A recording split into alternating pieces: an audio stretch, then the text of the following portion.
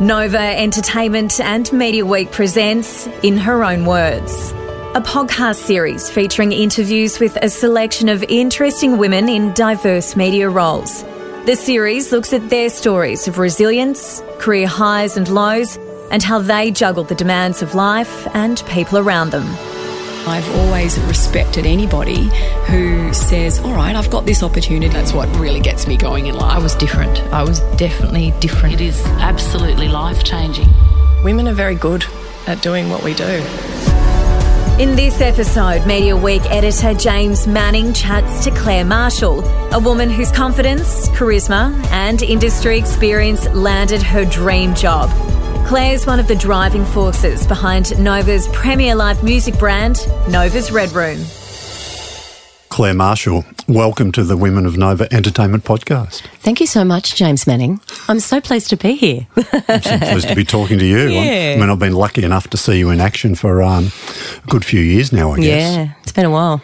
I'm super excited to hear about what you're doing now, talk about the role, but I guess we should probably start, give maybe some of the people who don't know you that well, just a little quick history, if you like. A couple of decades in radio, am I sort of right? Yeah, it's actually been probably, just on 20 years. Mm-hmm. And I started out on air, and I did that for 14 years and then moved to being in programming and as a music director and then over here as music marketing director and looking after live music, which is just my little niche. I love it. I've seen you in action, and I often think, I reckon you've got the best job at Nova, I think sometimes, but which doesn't mean, of course, it's the easiest job. No. But I think it must be pretty rewarding, and we'll probably get to that. But a lot of people think maybe being on air is the ultimate in radio, but you seem to have thrived both on air and then post that. Yeah, I made the choice to actually move off air and kind of move and look into a broader career in radio, which included programming, predominantly because I think from a longevity standpoint, and I really wanted it, you know, and I think that, yes, being on air, it's got its rewards, no shadow of a doubt, but for me, I think I was after just a little bit more, and I still, you know, obviously when you're on air, that is a job in itself. You are having to be in the best mood 99.9% of the time, and so I've got a lot of respect for that as well. Because to an outsider, it looks like you're not working, right? When you've seen people joking around the studio, they go, "Wow, no, how hard can it be?" But you're working hard. You're working hard, you know, and particularly when you're in teams, working on hours. You are on all the time, which is actually very similar to this job too.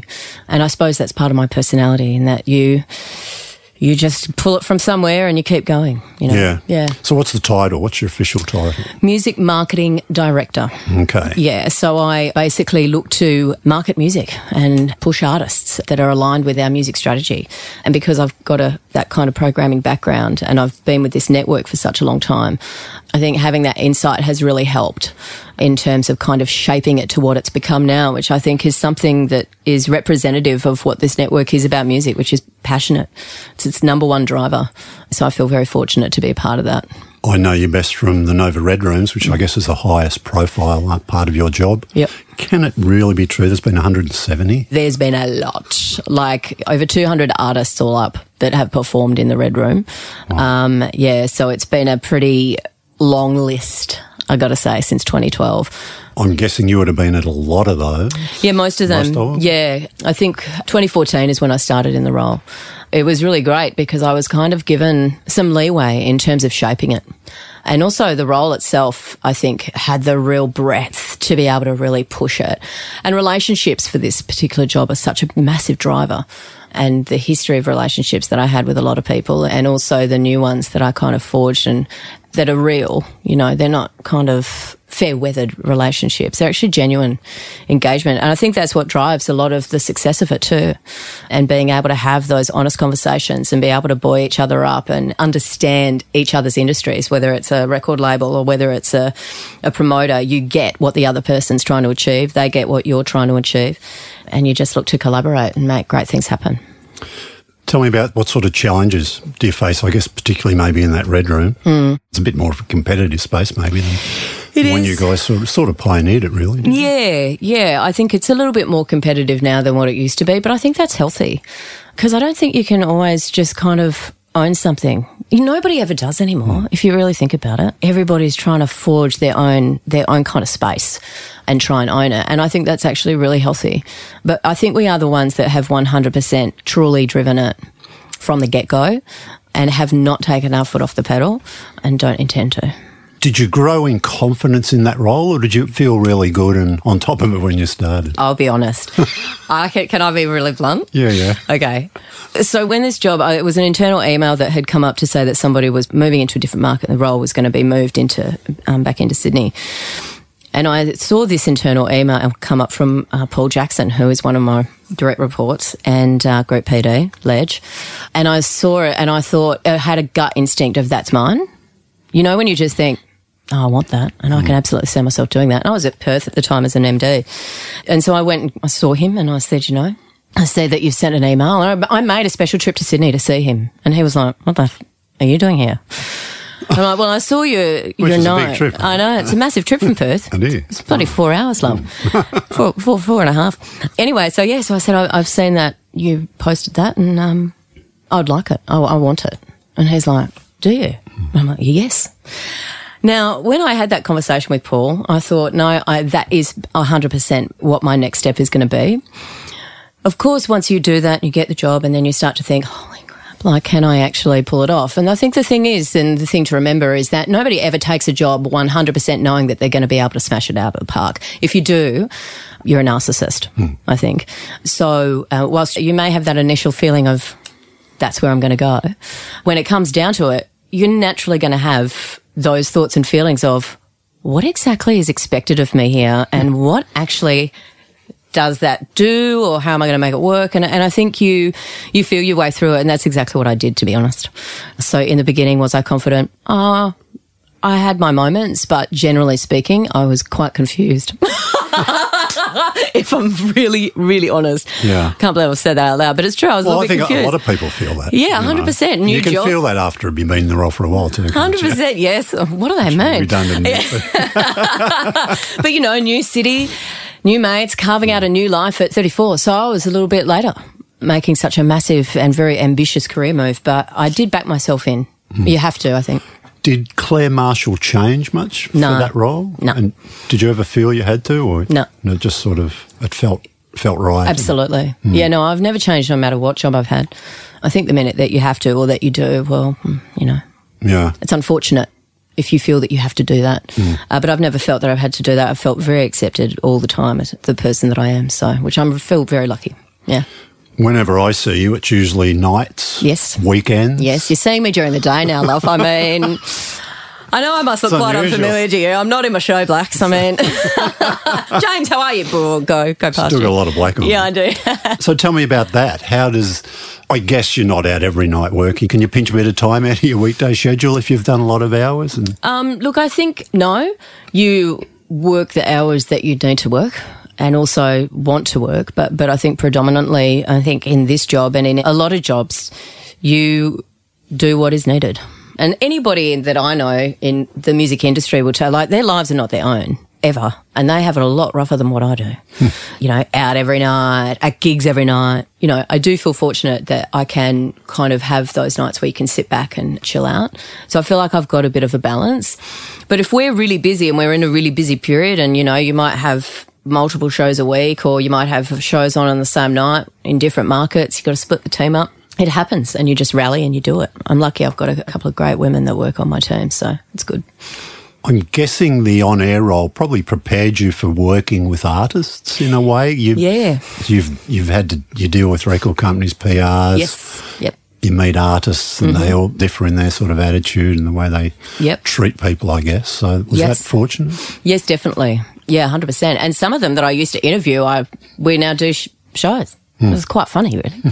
But, I think that gave me a really great kind of understanding in terms of how they work. And they're just people at the end of the day. I mean, they're people doing what they love, whether you're in a label or whether you're in a band. They're doing what they really enjoy, which is the same as me. So I think that it did give me a little bit of insight in terms of how to approach them because some can be a little difficult, but at the end of the day, isn't everybody, if you've had a bad day and you've been on the road for 50,000 days and all you want to do is go home to your family, you bet. So you just got to be understanding of that, I think. sort of answers what I was going to ask you about. What do you love most? Ooh, I love the people. That's actually my biggest driver, to be fair.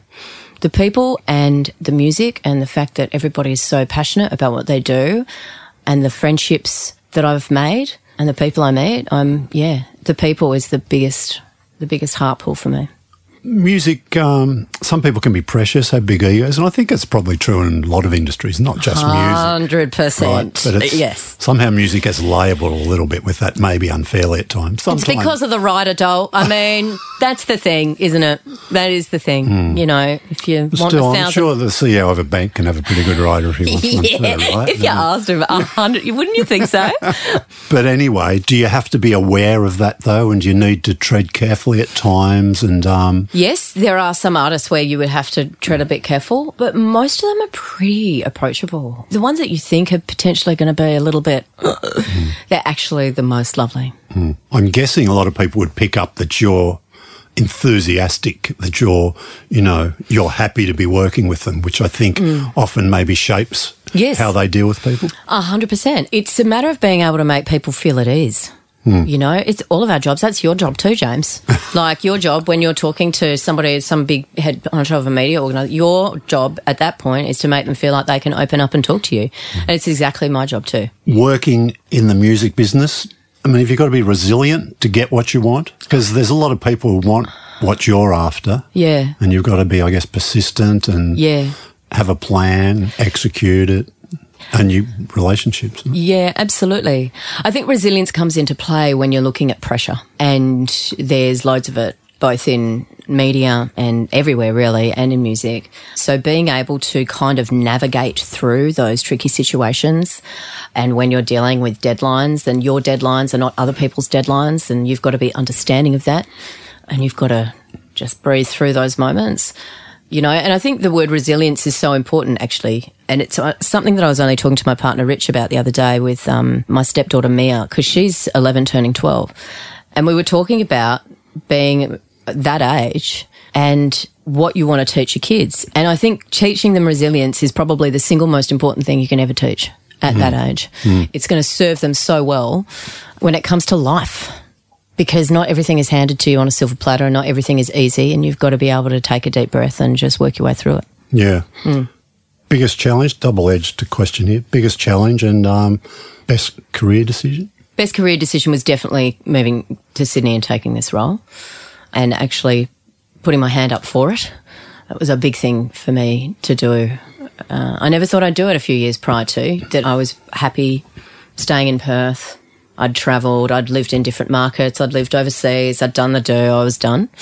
But I think for some reason a little fire was ignited. So definitely best career decision was this one. Yeah. And it brought the rest of my life, to be fair. It brought me my partner, it brought me my stepkids.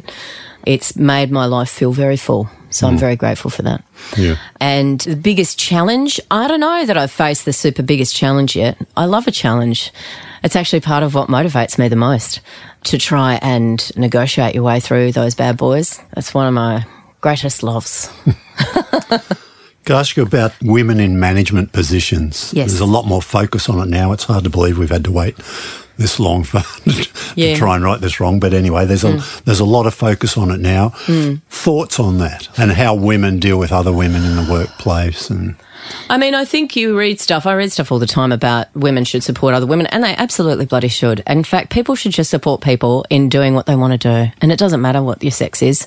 You know, you have to elevate people across the board to help them get where they want to go. I think the fact that it's taken such a long time to see strong women in management, I think is a shame, because I think probably years ago it did come down to a bit of sexism. I mean, didn't it? Well, yeah. 100%. Quite a bit. Yes. Yeah. So it's good that seems to be taking a bit of a back seat. I think it can go more, though. Oh, yeah. I like 100%. But I think this business is great in terms of, because we're also led by a woman, one that when we're all older we'd love to be, Kath O'Connor. I mean, the woman runs every day. She freaking manages a massive entertainment company. Does it quite well. She does it pretty well. I mean, that's the hot rumour. No, she is. She's brilliant. And she's one of the only women that sits on boards, for God's sake. You know what I mean? I mean, that's extraordinary. So I think having a woman like that leading a business like ours does nothing but put us in an absolute stellar position in terms of elevating women into strong roles that they belong in, I think, at the end of the day. Where do you get your inspiration? Oh, my sister, my family, actually. I come from a family of women, so I've got 3 older sisters, and I'm pretty inspired by them. My elder sister, Kerry, however, and I are probably the most quite similar. And then there's my other sister, Julie. She's probably the same. We're all quite the same, to be fair. Our ethos are all very the same too. So, yes, I'm inspired by them. And I'm also inspired by my mum, who's no longer here. And then also my partner, Rich, who's just a freaking winner. I mean, what a man. Yeah. Yeah, he's great. Yeah. No, you sound lucky. Yeah, very. Families are, you can't beat it. No. Do you think strategically about your career? Have to. And do you have a plan and what if, things like that? I was definitely strategic, I think, coming into the role in terms of where I wanted to take it. That was 100% a strategy, because if you didn't have one, you were screwed. But I've given myself a little time to now just sit back and enjoy it. I've always been a bit of a person that's always gone, what's next for me? And I did that for a lot of years, but I've turned 40 this year. I know. I mean, it's so hard to believe. Can you believe it? I can't believe it. I'm looking shocked. I'm looking shocked. Can you believe it, Rachel? I can't believe it. I'm shocked. But I have turned 40. And so I am just enjoying it at the minute. And I think it's probably the first time that I've done that in my life, to just go, you know what? I've bloody been strategic about my stuff for a long time. I'm now going to enjoy it. And we'll see where it goes. Yeah. But in terms of this business, this is the pinnacle for me.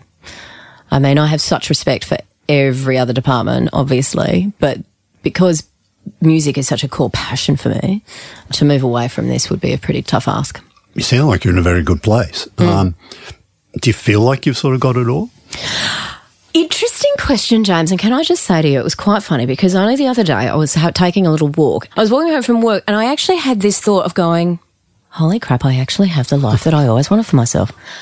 Isn't that funny? When you take a moment to kind of sit back and go, crap, I actually don't want anything more.